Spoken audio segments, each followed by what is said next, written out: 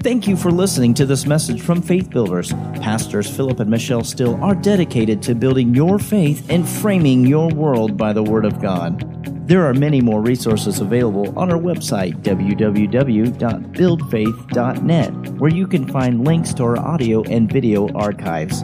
We also invite you to join us online for our live stream services. Remember to build your faith and frame your world by the Word of God. Let's go to Matthew 16 this morning, and I want to continue with this. We've been on over the last, this will be the fourth week, on the head and his body, and the Lord's helping us with some wonderful things here. And, you know, the revelation about the church, the revelation of the church just grows and grows and grows and grows. You know, December, this year, 2023, is our 25th year pastoring in this location. And we've had the Little Rock location now for 8 years. And, you know, the Lord's good to us. But the revelation of the church just continues to grow. And the Lord asked me, let's read a couple verses here. Matthew 16, verse 16 through 18. And it says, and Simon Peter answered and said, "You are the Christ, the Son of the living God." And Jesus answered and said unto him, "You are Simon Bar-Jonah, for flesh and blood hath not revealed it unto you, but blessed are you, Simon Bar-Jonah, for flesh and blood has not revealed it unto you, but my Father which is in heaven. And I say unto you that you are Peter, and upon this rock I will build my church, and the gates of hell shall not prevail against it." I was studying this, and of course I've studied these verses for any number of years. But I was studying one day, and the Lord asked me, he said, "Why will the gates of hell not prevail against the church? Why will the gates of hell not prevail against the church?" Now, here's the key. If the Lord asks you why something is, pretty good indication you don't know, right? So he said, why is it that the gates of hell will not prevail against the church? And you'll hear people, people will use that phrase, and you know, people will minister. I've heard ministers minister that. You know, well, but the Bible says the gates of hell will not prevail against the church. And usually it's when things are really going bad and there's hard times. Well, but praise the Lord, the gates of hell will not prevail against the church. I hope. Right? No. Hallelujah. Why is it that the gates of hell will not prevail against the church? Well, when you look at that word prevail, it means to overpower or to be strong to another's detriment. To overpower or to be strong to another's detriment, or strong to the detriment of another entity, another person. Amen. So the gates of hell will never overpower or be strong to the detriment of the church. The ecclesia, the called out ones. But you'll hear people on TV, you'll hear people in churches, ministers, Christians, and they make statements like, the church is dead, the church is asleep, the church is weak, the church needs a revival. That might be the apostate church, but not the church, not the body of Christ. And to get all of it, you'd have to go back and listen to the previous 3 messages. But in any person's body, in your body, just your physical body, there can be any part of your body that's stronger or weaker than the other part of your body. Amen. Most medical statistics are that one of their arms is stronger than the other one. Because you tend to be right hand or left hand dominant. You follow me? Yes, sir. Amen. Hallelujah.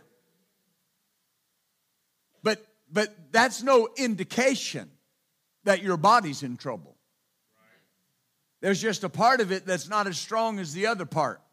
There might be parts of the body of Christ that are not quite doing their job, but that's no indication that the body of Christ is in trouble. You need to understand that. When people talk about revival, they need to determine, they need to make sure that they qualify what they're saying. Amen. Because when you talk about reviving something, it means that what you were reviving was dead. Well, the body of Christ is not dead. The body of Christ cannot be dead because the head of the body is Christ. And the energy that flows through Christ flows through the body. Can't be dead. The church is not dead. The body of Christ is not dead. Nothing wrong with the body of Christ in the earth. Amen. In Ephesians 1, we'll spend a lot of time in Ephesians. Ephesians 1, we see something. And we've been looking at this about every message. So, the gates of hell will never overpower, be strong to the detriment of the church. So why? Well, verse 21, notice. Talking about where he seated Christ. And we talked last Wednesday and talked about these words and the meanings in depth. But verse 21, he seated Christ far above all principality. And then we could say, and all power, and all might, and all dominion, and every name that is named, not only in this world, but also in that which is to come. And has put all things under his feet, and gave him to be the head over all things to the church, which is his body, the fullness of him that filleth all in all. The Amplified Bible says he is the supreme head of the church, a headship exercised throughout the church. All right? Which is his body, the fullness of him who fills all in all. For in that body lives the full measure of him who makes everything complete and who fills everything everywhere with himself.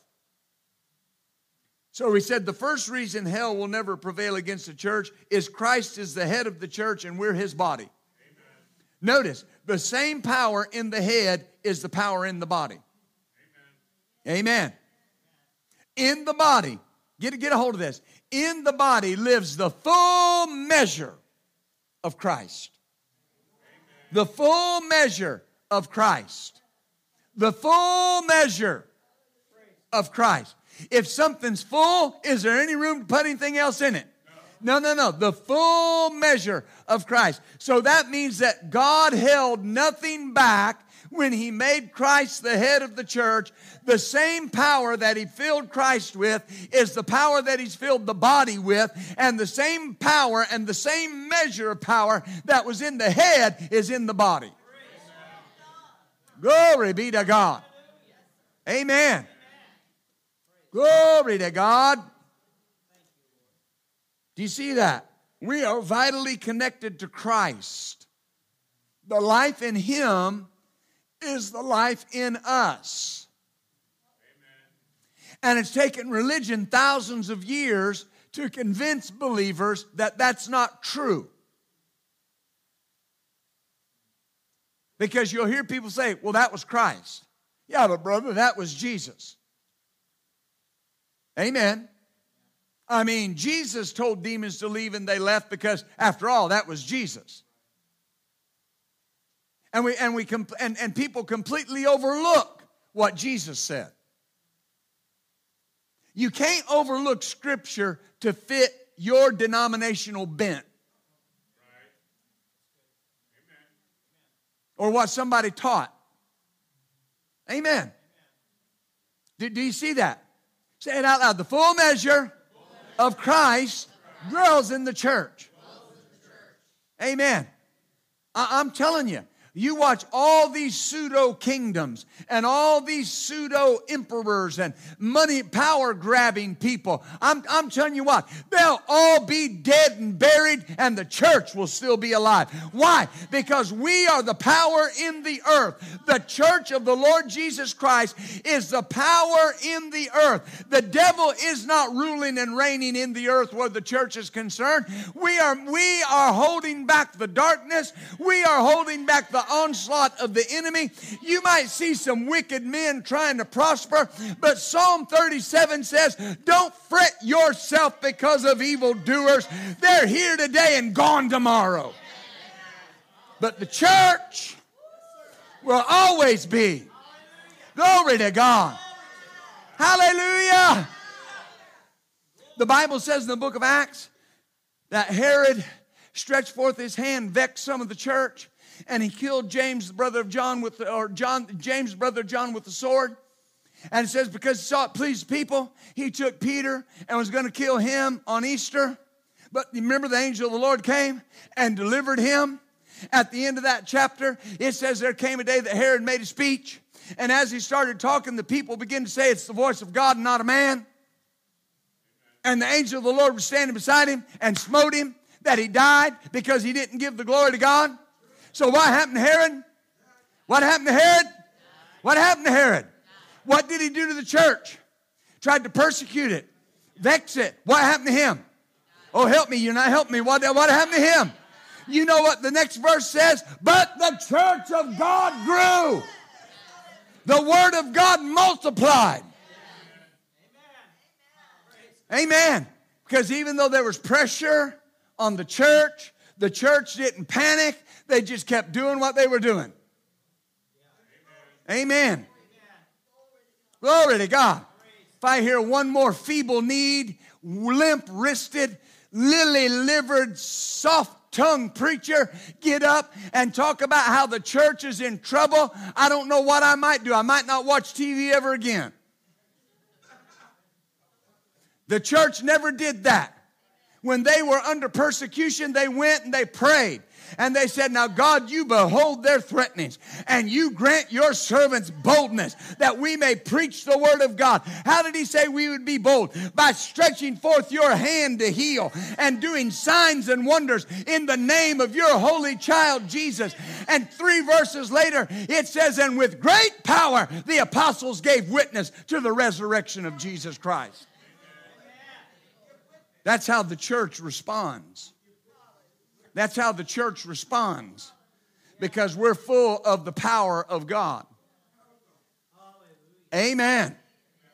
Glory. Hallelujah. You're right there in Ephesians 1. Look at, let's start in verse 16. He says, we cease not to give thanks for you, making mention of you in our prayers, that the God of our Lord Jesus Christ, the Father of glory, would give unto you the spirit of wisdom and revelation in the knowledge of him. The eyes of your understanding being enlightened, you may know what is the hope of his calling, the riches of the glory of his inheritance in the saints. Now watch. And what is the exceeding greatness of his power toward us who believe. Now I don't want to get ahead of myself, but if I do, it's okay. We can catch up. Available to us who believe. All right? According to the working of his mighty power, which he wrought in Christ, when he raised him from the dead and set him at his own right hand in the heavenly places. Notice, those who believe, it's available to those that believe, according to the working of his mighty power, or the might of his power, which he wrought. Now, see, don't separate that. He says, the might of his power is available to the church, and we see how strong it was because that's the power he used to raise Christ from the dead. Hallelujah. The greatest manifestation of the power of God ever was manifest in 2 elements. When he raised Christ from the dead and when he saved you. Took the same power. Took the same power. Amen. The Bible says that when you look at the universe, it's the work of God's fingers. Amen. It says that when you look at the world, it was the work of his hands. But it says when he raised Christ from the dead, he made bare his holy right arm. He exposed his strength. Because when God created the planets and the universe, nobody was resisting him. Nobody was resisting him. When he raised Christ from the dead, all of hell resisted him. Hallelujah. But he manifests his power. When you were born again, you were dead in trespasses and sin. Is that right? And the Bible says the same Spirit that raised Christ from the dead had to enter into you and raise you from the dead. Glory to God. How is it that it's possible that that happened? You had to believe it. You had to believe that that power was coming on the inside of you. The book of Romans says that you got to believe in your heart and confess with your mouth that Jesus is Lord. The moment that you believed it, the power of God entered into your spirit and totally recreated you and made you a new creature in Christ Jesus, and you were raised from sin and brought into new life. Glory to God. Hallelujah. You got to hear me, and hear me when I say this, so that you don't think I'm saying something I'm not. The man Jesus who rose from the dead was not the man Jesus that went into the grave. Amen. No. He went into the grave, a man anointed by God, a man full of the Holy Ghost, a man who had never sinned, so he could pay the price for you and I. When he rose from the grave triumphant, victorious, glorified, with the keys of death, hell, and the grave. Glory to God. Glory to God. Glory to God. That's why you're an eternal being. That's why you'll never die. One day this body will fall over with a thud if the Lord tarries. But you'll come out of your body and you have been given eternal life. There's nothing the devil can do about that. You have been given power over death. Hebrews 2:14 says, because those that were made flesh and blood, amen, that Jesus became flesh and blood, so that through death he might destroy him that had the power of death, that is the devil. I need you to see this. People are talking about the devil, and he's destroyed. Amen. Can you show me that in the Amplified Bible?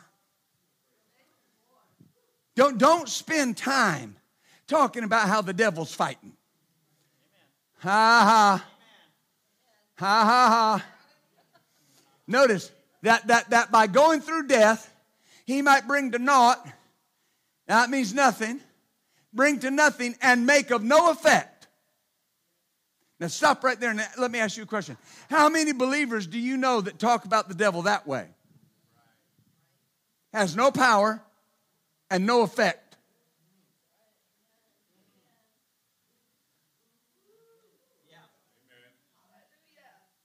No, y'all pray for me, the devil's fighting. Y'all pray for me, the devil's been on me all week. Y'all pray for me, the old devil. Oh, the old devil. The old devil. Can you back up and show me the first part of that verse again? Since therefore these his children, are you children of his? Yes. Sharing flesh and blood in the physical nature of human beings, he himself, Jesus, in a similar manner partook of the same death, the nature of man, that by going through death he might bring to nothing and make of no effect him who had the power of death. Had. Did he bring him to nothing? I say, did he bring him to nothing? Does he have no effect on you? Well, the devil fights. Of course he fights. He's prideful. He's not going to admit that he lost. He's not going to admit it until the day comes when he has to admit that Jesus defeated him. Now listen, just because he won't admit it doesn't mean it didn't happen. Did it happen? I say, did it happen? Was he defeated? So what does that mean? He's been brought to nothing and he has no effect over you. Amen. But I've had people tell me, well, now, Pastor, you know the devil has power. Whatever power you give him. I'm going to tell you something. And you do whatever you want to do with what I'm about to tell you. If you don't want to be moved, you can't be moved. If you won't be moved, you can't be moved. Why? He doesn't have the power to do it. He doesn't have the power to do it. He's the God of this world. Oh, and you're part of this world? People will go, uh-huh. No, you're not. Because Jesus said you're in the world, you're not of it. All the way through the New Testament, all through the Pauline epistles, all through the scriptures, there's a distinction made between the kingdom and the world. And the Bible says we're part of the kingdom, not part of the world. We're in it, not of it. Amen. You're in this building, but you're not of this building. Right. Amen. If something happened to this building, you're not going to say, dear Lord, look what happened to us. It's the building, not you. The Bible says he's the God of this world, not the God of God's people. Where God's people are concerned, he's a zero and has no effect on the people of God. Listen, Jesus himself said in the book of Luke, he was talking about, you got time for this? He was talking about casting out devils.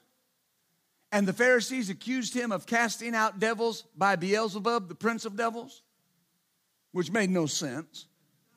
But anyway, Jesus said, if I cast out devils with the finger of God, the finger, that's how much power it takes for God to cast the devil out. It's like you're flicking a fly. Right? He said, who do your children cast them out by? And then he made this statement. He said, when a strong man is armed and he keeps his house, he keeps all of his goods secure. He said, but when a stronger than him comes, watch, he don't just defeat him. It says he goes in and spoils his house and takes from him all the armor that he trusted in and divides the spoils. Is that what it says?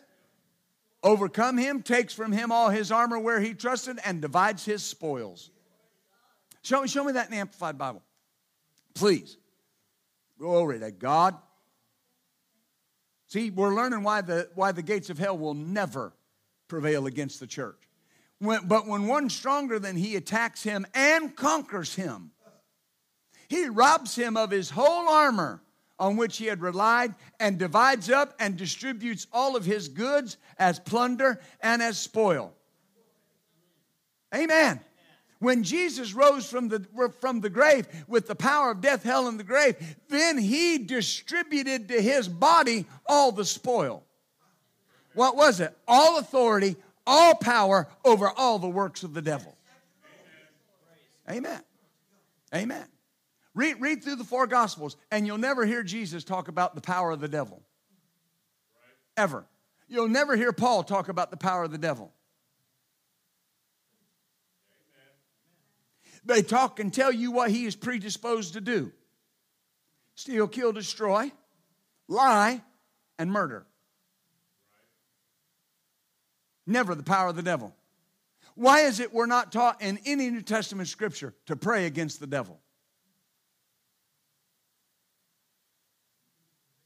Right?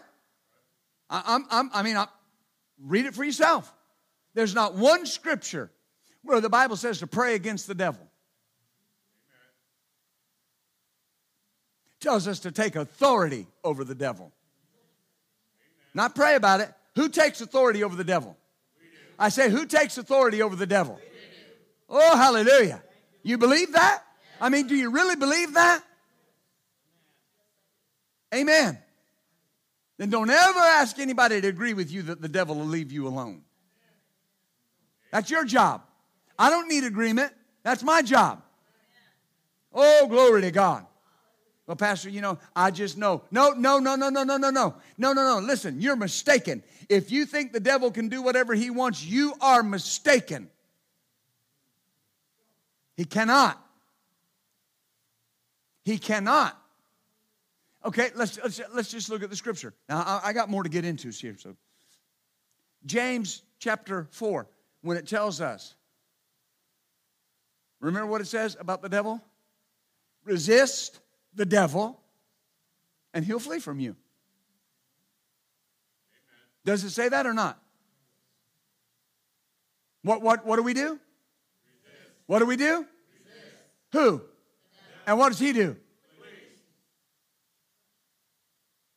Is that right? Yep. The gates of hell will not prevail against the church because the devil's got to flee from you when you resist him. Amen. Brother Dave, can you show me that in the Amplified Bible? We're just teaching a little today. Be subject to God, resist the devil, stand firm against him, and he will flee from you. So what do you got to do? Stand firm. Amen. If you won't be moved, you can't be moved. It's your choice, what you choose. Amen. Yeah, but the devil's throwing these things at me. I know, but you're just right there behind the shield of faith, safe and secure. And the shield of faith is quenching all the fiery darts of the wicked. You can hear him hitting your shield, but you're just enjoying the goodness of Canaan land behind that shield. You're just at the table in the presence of your enemy. All the stuff going on around you, and you're enjoying whatever you like to enjoy. And faith in the Word is handling everything the enemy's throwing your way. Because it can't prevail. It cannot prevail. I've had people say, well, that hadn't been my experience. I'm sorry, your experience was wrong. Because your experience doesn't count when it contradicts the Word. Amen. Well, I've known people that the devil took out. They let him. I said, they let him.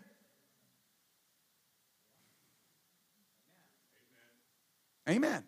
See, we're the church or we're not. If we are, then we're everything God said. Look at 1 Peter 5, verse 7 through 9. This is a familiar verse. Notice, cast all your care on him because he cares for you. Now, and after you do that, be sober, be vigilant, and watch. Prepare yourself for a fight. Get ready to do battle. Because you're at, no. Be sober, sober-minded. Think right. Now think about this. Thinking right is not looking behind a bush for a devil. I got to keep my eyes out for the devil. No, you don't.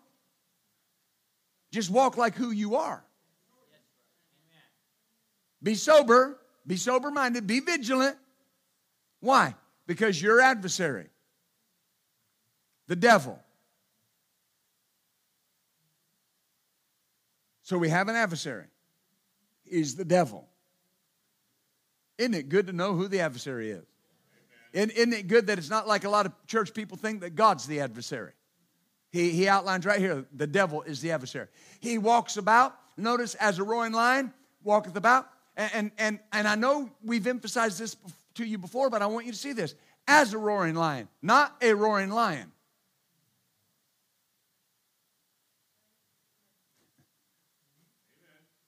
In other words, he just roams about like a lion roams about looking for easy pickings. Hallelujah. Seeking whom he may devour. Whom he may. Who will give an opportunity. Who will give permission. That's a good place for you to say, I don't give you permission.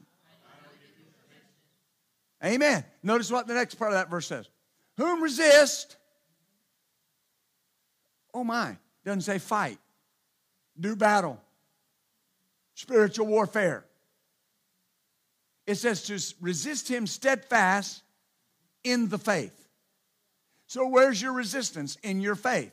In your faith in what? What the Bible says about you. Amen. And notice what it says. Your brethren that are in the world are going through the same pressure that you're going through. Amen. Glory to God. But what's the answer? Resist. Amen. Resist. So back in Ephesians 1, he says, the power that he wrought in Christ in verse 20, when he raised him from the dead, set him at his own right hand in the heavenly places. The power that he wrought in Christ. So the power of God working on our behalf is not thought of here as operating only in the future, but presently. Presently. That power that he worked in Christ when he raised him from the dead is presently at work within you now. Oh, glory. The word exceeding, one of the reasons that it's working now is that word exceeding speaks of power that is beyond measure. More than enough of surpassing power. That's the power that's at work within the church. Oh, hallelujah. The Phillips translation says, and how tremendous is the power available to us who believe in God. The New English Bible says, how vast the resources of his power open to us who believe. So this is the same power that God wrought in Christ when he raised him from the dead. That's available to you and I. The word wrought means to be operative, to be at work, or to put forth power. And the idea is this, that this might or power was operative in Christ when the Father raised him from the dead. One translation says, I pray that you will continually experience the immeasurable greatness of God's power made available to you through faith. Whew. The Bible in Basic English says, how unlimited is his power to us who have faith. Oh, glory. Are you faith builders? Yes. Amen. How unlimited is his power to us who have faith. But tell your neighbor, say, the power I have available to me is unlimited by faith.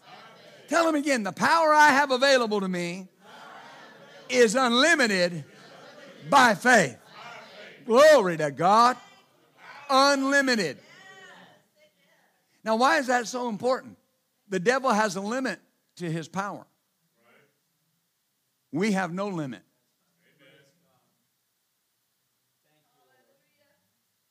What you'll find as you listen more and more to this series is how little authority the devil has. Now, I'm not saying that flippantly. Well, devil, he don't know. That's not what I'm saying. What I'm saying, you'll find out how little he has. There's no limit to our authority. It covers everything. Satan only has the authority you will let him exercise. Amen. Well, he can exercise his authority over the world. Yeah, but you're not the world. You're the church. You're the kingdom of God in the earth. Amen. It's important. Amen. Now notice something. Look at Ephesians chapter 2 and verse 1. This resurrection power belongs to the church. It's ours by faith. Ephesians 2:1. And you hath he quickened who were dead in trespasses and sins. Oh, hallelujah. Now notice, the and you, that brings us into it. He's talking about how Christ was quickened, but then he says, and you, he's quickened. Amen. That shows the same power applied toward believers. In other words, God quickened us just like he quickened Christ. Two things that happened in redemption is that involved Christ and us in the mind of God. The first one was that when Christ died, you died.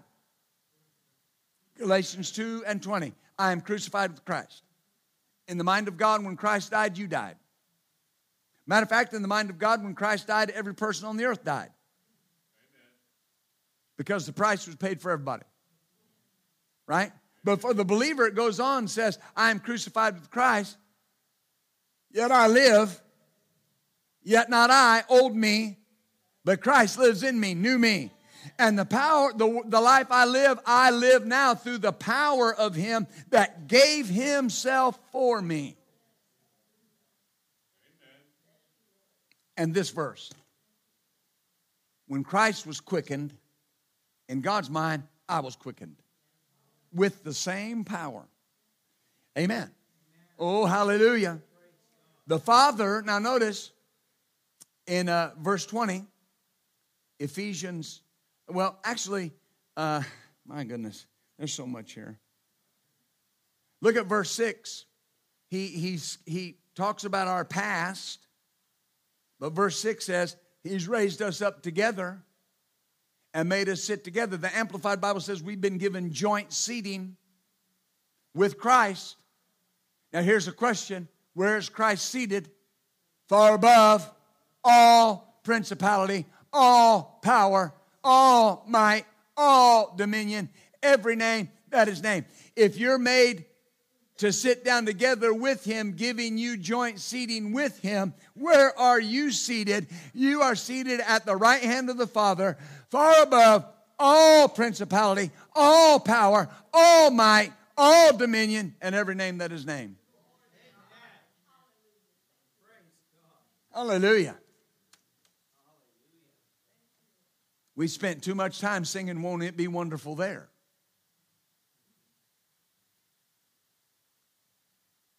You operate in total authority on this earth.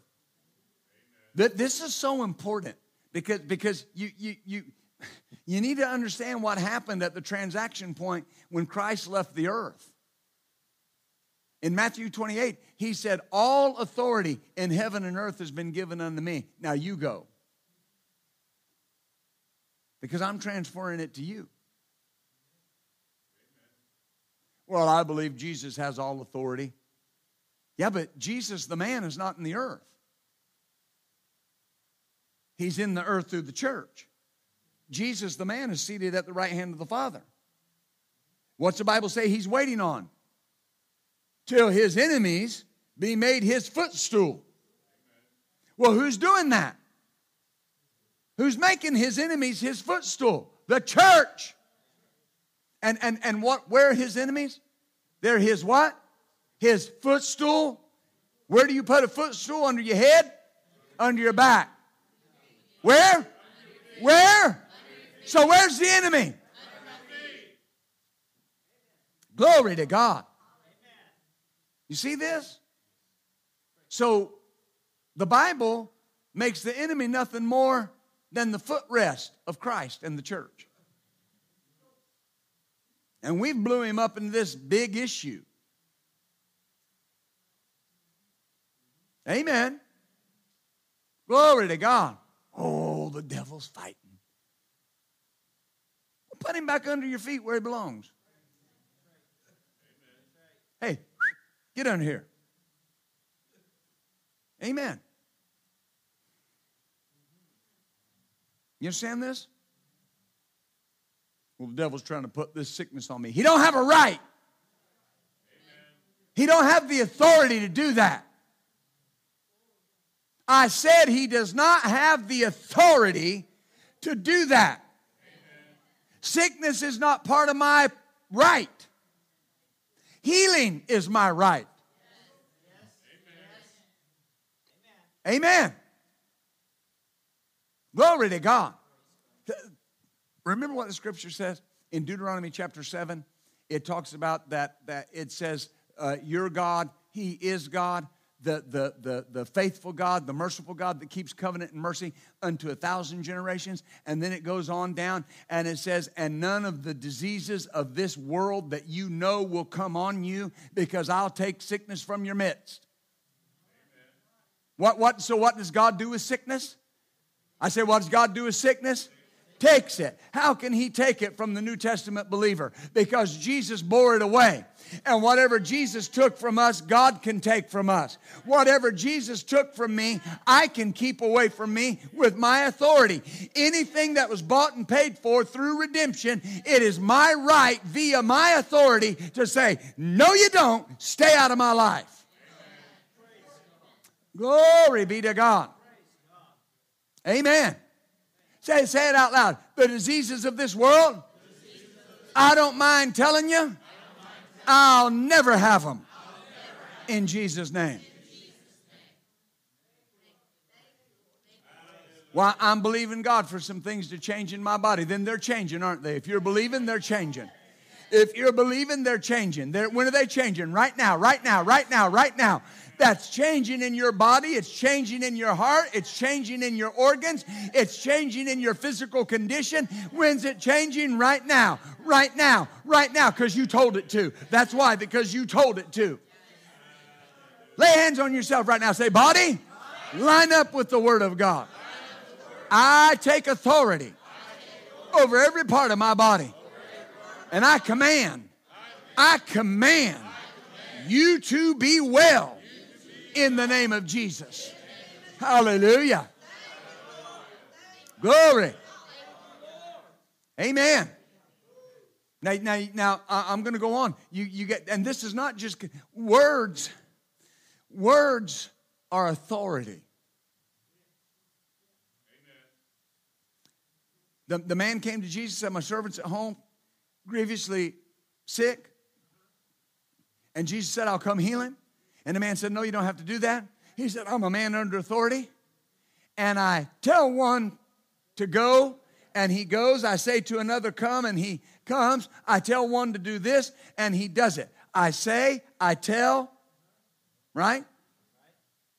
He said, I know how authority works. It works in words. And if you tell him to be well, he'll be well. And what Jesus said, I've not found such great faith. No, not in Israel. And he turned around and told the people, and he wasn't just talking about the physical land Israel. He was talking about the people of Israel. I have not found that kind of faith among the people of Israel. You can't operate faith without operating authority, and you can't operate authority without operating faith. When someone says, my heart problem, they have authorized it to stay. Because through your authority, you said it was yours. Now think about this. So it's not the devil. It's what I said. Got quiet in this Presbyterian church. Amen.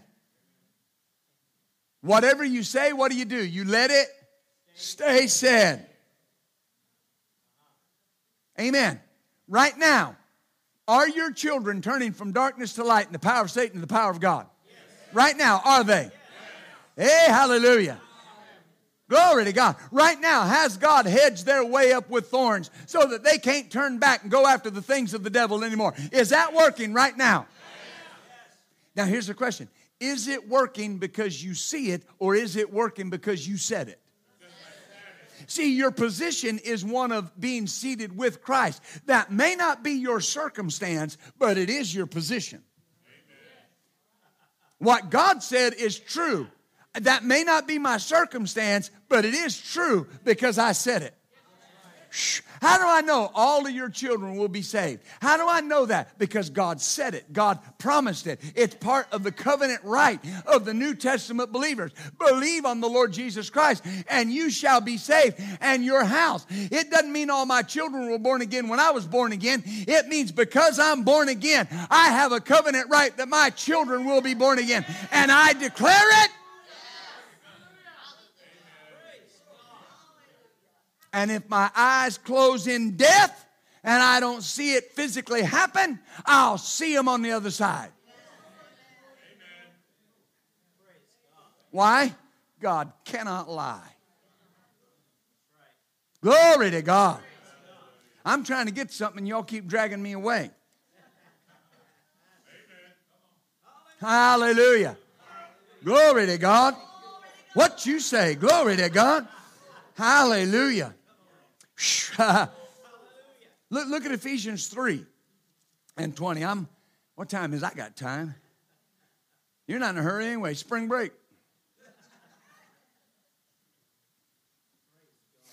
Glory to God. Ephesians 3 and 20. Unto him that's able to do exceeding abundantly above all that you can ask or think, according to the power that works in us. Unto him be glory in the church by Christ Jesus throughout all ages, world without end. Amen. Amen. So notice, it says that the Father can do exceeding abundantly above all that we ask or think. Notice this, according to the power that works in us. So that means in the church, there's enough power to do exceeding abundantly above all that we can ask or think. But notice this. This is where the importance. Oh, glory. This is determined by how much we yield to that power. We determine the level to which that power flows. Our yieldedness. So there's no limit to what God can do through the church. But the believer limits the working of the power by our degree of yieldedness to it. I'm not just talking about yielding to the power of God in a service. I'm talking about yielding to the power in you on a daily basis. Amen. Because it's in you when? Every day, everywhere you go. Is that right? I got to yield to it. See, this is why the gates of hell will never prevail against the church. Because there will always be an element of the church that yields to the power of God. And the power of Satan can never overcome the power of God. Can't even start it. I want you to know there's no war going on. You can't have a war with a defeated foe. Well, I just believe there's a war going on. Well, you keep fighting it, sweetie. I'll just rest over here with the overcomers. You ought to tell your neighbor, say, I'm on the overcomer side too. The Bible says they that have believed have entered into rest, not war. Not warfare. Well, we're instructed to battle the devil in Ephesians 6. No, we're not. We're instructed to put on the whole armor of God, that we may be able to stand in the evil day. Notice it didn't say fight. It didn't say do warfare. It said stand. Read Ephesians 6. Read it yourself. All of it shows you and I repelling the attack of the enemy. The devil's trying to take back what used to be his. And you and I are standing in the armor of God with the shield of faith quenching all the fiery darts of the wicked, the helmet of salvation repelling all the thoughts of the devil, our breastplate of righteousness showing we're right with God and do not operate in condemnation. We have on shoes of peace that promote the gospel. And no matter what the enemy throws, we just stand. Read the Amplified Bible there sometimes. It says, and having overcome all. Having overcome all. Where are we seated? Far above all principality, all power, all might, all dominion, every name that's named. So have we overcome a few or have we overcome all? All. Your overcoming is dependent upon your yieldedness to it. Oh, hallelujah. Now, the enemy wants us ignorant to that fact. When we yield to the power within us, we see exceeding abundant things far above all we could ask or think. Many of you are seeing them. I hear testimonies all the time. You're seeing them. I say you're seeing them. Hallelujah. Glory to God. I get testimonies all the time, but one in particular this morning, we'd laid hands on a handkerchief, and a person took it to a friend of theirs, needed to see the levels change in their body, and needed to see things change, and got the report today. After putting that handkerchief on them, the levels started changing. The levels are going down where they need to be, and things are turning around. Why? The power that works in us. Amen. Glory. Jesus did not say the gates of hell would not prevail against heaven. You know, the devil's not there. He'll never make another inroad into heaven. He's been cast down.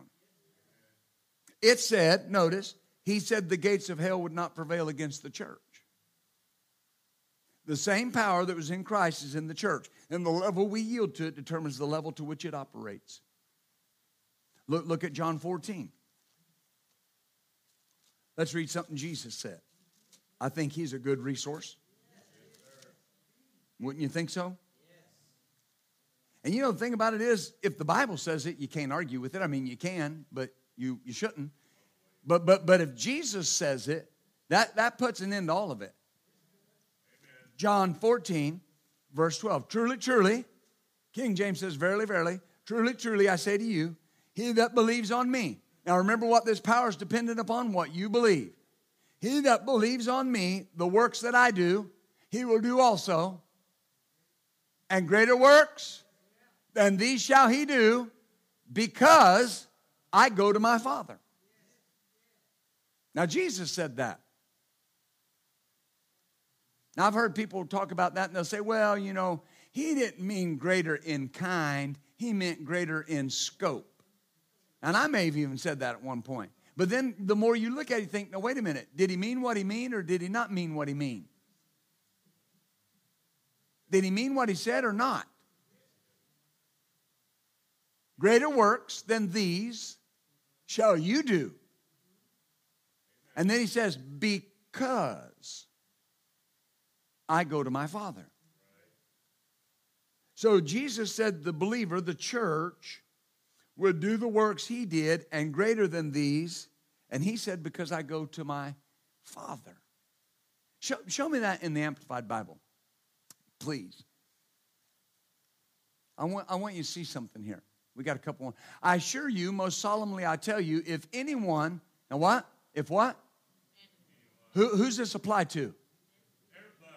It applies to me, applies to you, anybody who believes. He himself will be able to do the things that I do, and he will do even greater things than these, because I go to the Father. Is that right? Did you just find yourself in John 14:12? What did you find yourself as? One that can do the greater works. Is that right? Whew. Now, what was the first thing that Jesus asked the Father to do when he ascended to the Father? To send the Holy Ghost to infill the church. Is that right? Look at Luke 24.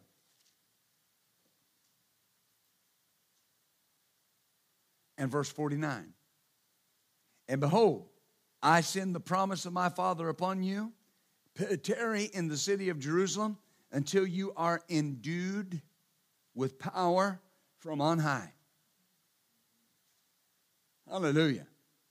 One translation says, until you have been invested with power from above.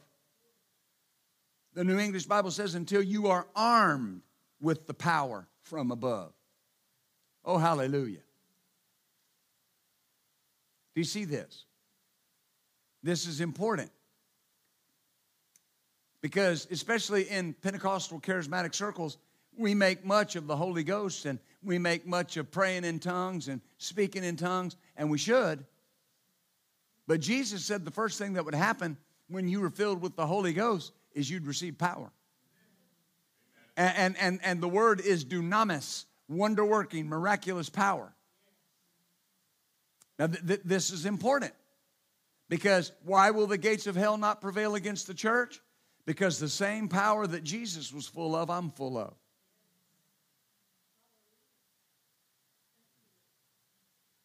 Now, think about this. Think about this. If you ask the nominal believer, why could Jesus do the works he did on the earth? Here's what they'll say. He was the Son of God. Okay. But wait a minute. The Bible says, beloved, now are we the sons of God. Was there a greater need for Jesus to do miracles, signs, and wonders in the earth at his time than there is for us in our time? No. Well, he did miracles, signs, and wonders to prove he was the Son of God. No, he didn't. Because Jesus told him, you won't believe if you do see signs and wonders. What did he say to the rich man in the book of Luke when the rich man was in hell? What Abraham say to him? He said, Father Abraham, I got brothers that are not right. Send Lazarus to them to warn them so they don't come to this place. What Jesus say? They have Moses and the prophets. And if they don't believe them, they'll not believe one that came back from the dead. If you don't believe this, you won't believe any manifestation. You won't believe anything anybody says because you don't believe this. Jesus was not doing signs and wonders and miracles because he was the divine Son of God. He was doing signs and wonders and miracles because he was a man anointed by God. Amen. I got proof for you in the Bible. It's in the Bible. Amen. I learned almost 30 years ago not to teach something that Grandma taught and I just bought. Right. Amen. That'll keep you sick, dead, and defeated. Look here at the No, that's not a verse in the Bible. Look here at I won't take the time to look at all these, but you'll remember in Acts chapter 1, Jesus told them not to leave Jerusalem until they had received the promise of the Father. And verse 8 of Acts 1 says, you'll receive power after the Holy Ghost has come upon you. You'll receive power.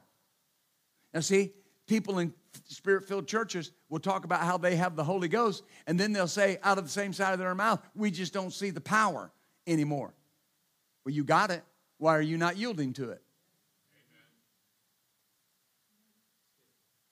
How can the gates of hell overcome an entity that has the power of God within them? Cannot. Cannot. Let me hurry. See, they were saved, but they weren't filled. Look at Luke 4. This is an account from the life of Jesus. Again, I think he's a good resource.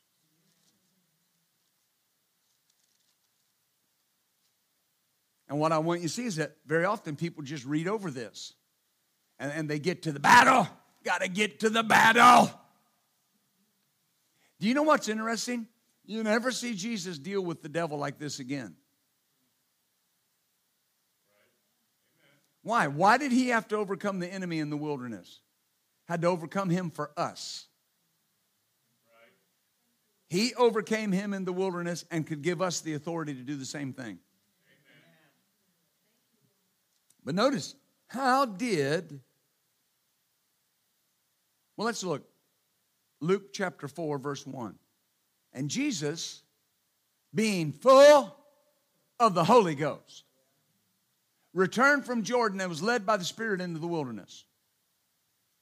Now, I'm not going to take the time to read through all the verses when the devil said something 3 times and Jesus answered specifically 3 times.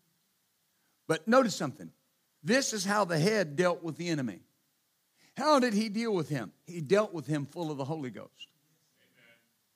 He was full of the Holy Ghost. What did Jesus say would happen when the Holy Ghost came on the day of Pentecost and filled the believers? What did he say would happen in Acts chapter 1, verse 8? You shall receive. You shall receive. You shall receive. What do you think happened to Jesus when he was baptized in the Holy Ghost in the River Jordan? What happened to him right there? He received power. Well, he already had the power. No, he didn't. No, he did not.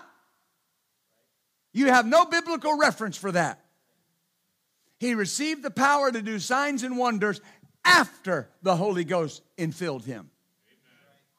Why is that important? Because he said, the same works that I do, you'll do, and greater than these will you do, because I go to the Father. What did he do when he went to the Father? Sent back the Holy Spirit, which contained what? The same power that he received in the River Jordan. Now think about this. Show me one instance in the 4 Gospels. And the 4 Gospels is a basic outline of the 3.5 years of the ministry of Jesus Christ, the man on the earth. And show me one instance where the enemy even started to overcome him. Doesn't exist. And he was one man. He was the Son of God. Beloved, now are we the sons of God. Amen. Would that be fair? Would that be fair that Jesus had some kind of hidden authority that we don't know about? You know, some kind of easy button? That when the enemy attacked him, he could just go, easy, easy, easy.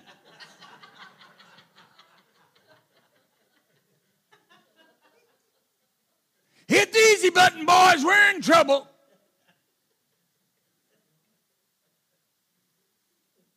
On the boat in the middle of the storm, asleep. And the disciples wake him up. Why didn't y'all hit the easy button? And what did he do? He stepped up and he said, he commanded the wind to die down and the sea to stop. And then what did he do? Then what did he do? Then what did he do? He turned to them and said, how is it you have no faith? Is that right? Why would he do that? He expected them to do something about that. And you know what they did?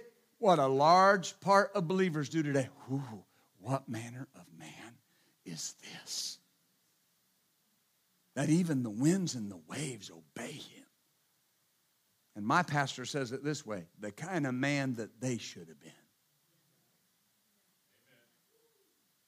Do you understand that? This is important. Because if the same Holy Ghost is in you that was in Jesus, the same power is in us that was in Jesus. I got to be done. I realize that. But do you remember in Acts chapter 3? And you can write it down, Acts 3, 4 through 8. And it says that Peter and John went up to the temple to pray. The hour being the 9th hour. And they came upon that man that was laid there daily at the gate beautiful. And he looked at them. And the Bible says he expected to receive something from them. And Peter looked at him. And you can probably quote it with me. Peter looked at him and said, silver and gold have I none, but such as I have, I give you. Now watch. In the name of Jesus Christ of Nazareth, rise up and walk. What did he give him? He gave him his authority. He gave him his power. That what? Healed him. And how did he exercise that power and authority? Through the name of Jesus. So you're going to tell me that an entity in the earth that has the power of the Holy Ghost on the inside of them and the right and the authority to use the name of Jesus can be prevailed upon by the gates of hell. I disagree. It's not happening. Amen. Do you see that? Peter said his name and faith in his name healed him. They were witnesses unto Jesus after the power filled them. Remember what Jesus said? He said, after the Holy Ghost has come upon you, you'll have power after the Holy Ghost has come upon you, and you'll be witnesses unto me. Not witnesses about me, not witnesses for me, witnesses unto me. What does unto me mean? When they healed somebody in the name of Jesus, it was irrefutable proof that Jesus was still alive. Amen. Because they did it in his name. You can do nothing in the name of a dead man. Because that dead man, by legality, does not exist anymore. Amen. Don't you get in trouble or should get in trouble for using a dead person's identification? Won't you get in trouble for that? Why? It's false. That man doesn't exist anymore. He's dead. Jesus is not dead. Jesus is alive at the right hand of the Father, where I'm seated with him, doing his bidding, doing his wishes on the earth, keeping the devil underneath my feet. Is that right? Let me finish with this. Acts 4:33. Notice what it says. This is after they had been threatened. Notice what it says. With great power gave the apostles witness of the resurrection of the Lord Jesus, and great grace was upon them all. Wayman says with great effect. Philip says with great force. Jesus never spent time talking about the devil's power. Peter never spent time talking about the devil's power. Paul never spent time. None of the apostles, none of the epistles spend time talking about the devil's power. Hallelujah. We're told his traits, his mindset, the things that are inherent within him. But then we're told that he's defeated. And we're told how to keep him in a defeated position. Another reason the gates of hell will never prevail against the church is because the same power that raised Christ from the dead dwells in us. Cannot overcome, cannot prevail against the church. Amen. Have you noticed, let me close with this. See, I got to fold these notes up, and then you'll know I'm closing. In actuality, it means nothing. But I am finished. But no, I want you to notice, have you noticed that all the horrible, bad things, all the destruction, everything that all the pundits said was going to happen, have you yet noticed that none of it's happened? How many in the last going on 3 years now are worse off than you were 3 years ago? How many are better? But everything's going to hell in a handbasket, and there's nothing that can be done. I mean, after all, a natural election can just kill the presence of God. I mean, the church is just dead because, somebody that we don't care for is in power. And look at all they're going to do, and look at what look what's going to happen, and look what's going to occur. There has been more pro-life legislation passed. There's been more victories for the church in the last 3 years. Our state of Kansas is better off spiritually and politically than we were 3 years ago. The state of Arkansas is better off than it was 3 years ago, politically, spiritually, every area. Yeah, but they're trying to do this, and they're, key word, trying. I'll share this with you as we're closing. There are things the enemy wants to do. But a praying church will stop them every time. The Lord helped me see something not too long ago. He said there are things the enemy wants to do in the finances of this nation. But if the church prays, they can turn it and won't ever experience the worst of it. I'm like the Apostle Paul. I'm beseeching you. I'm begging you. Don't add your words of authority to the garbage that you're hearing. Amen. Don't add your words of authority to that. What did he say? He said, when they say there's supply chain issues, what do we say? I do not expect to be affected. When they say it's times of recession, what do you say? It's times of refreshing. And I got reports today of people knocking off things off their vision list, paying off debts. There are people in here, you own a better home than you've ever owned in your life, and you got it within the last 3 years. There are people that you own better vehicles now than you've ever owned, and you got them in the last 3 years. How many have got major raises and bonuses in the last 3 years? All over the room. Thought it was the worst of times. Yeah, but the world's going through it. Yeah, but the people I just saw raise their hands, they're not of the world. You're not the world, you're the kingdom. I bet you. Listen, there's no stopping, just stand up. Amen. Just like a freight train, you can't stop it, you just got to disconnect. But here's the thing, 6 o'clock tonight, we'll be hooking back up. Oh, glory to God. Hallelujah. I'll say it again, Lord. This group will never suffer shortage again. This group will never suffer shortage again. This group will never suffer shortage again. In the name of Jesus. Woo! Glory to God. Hallelujah.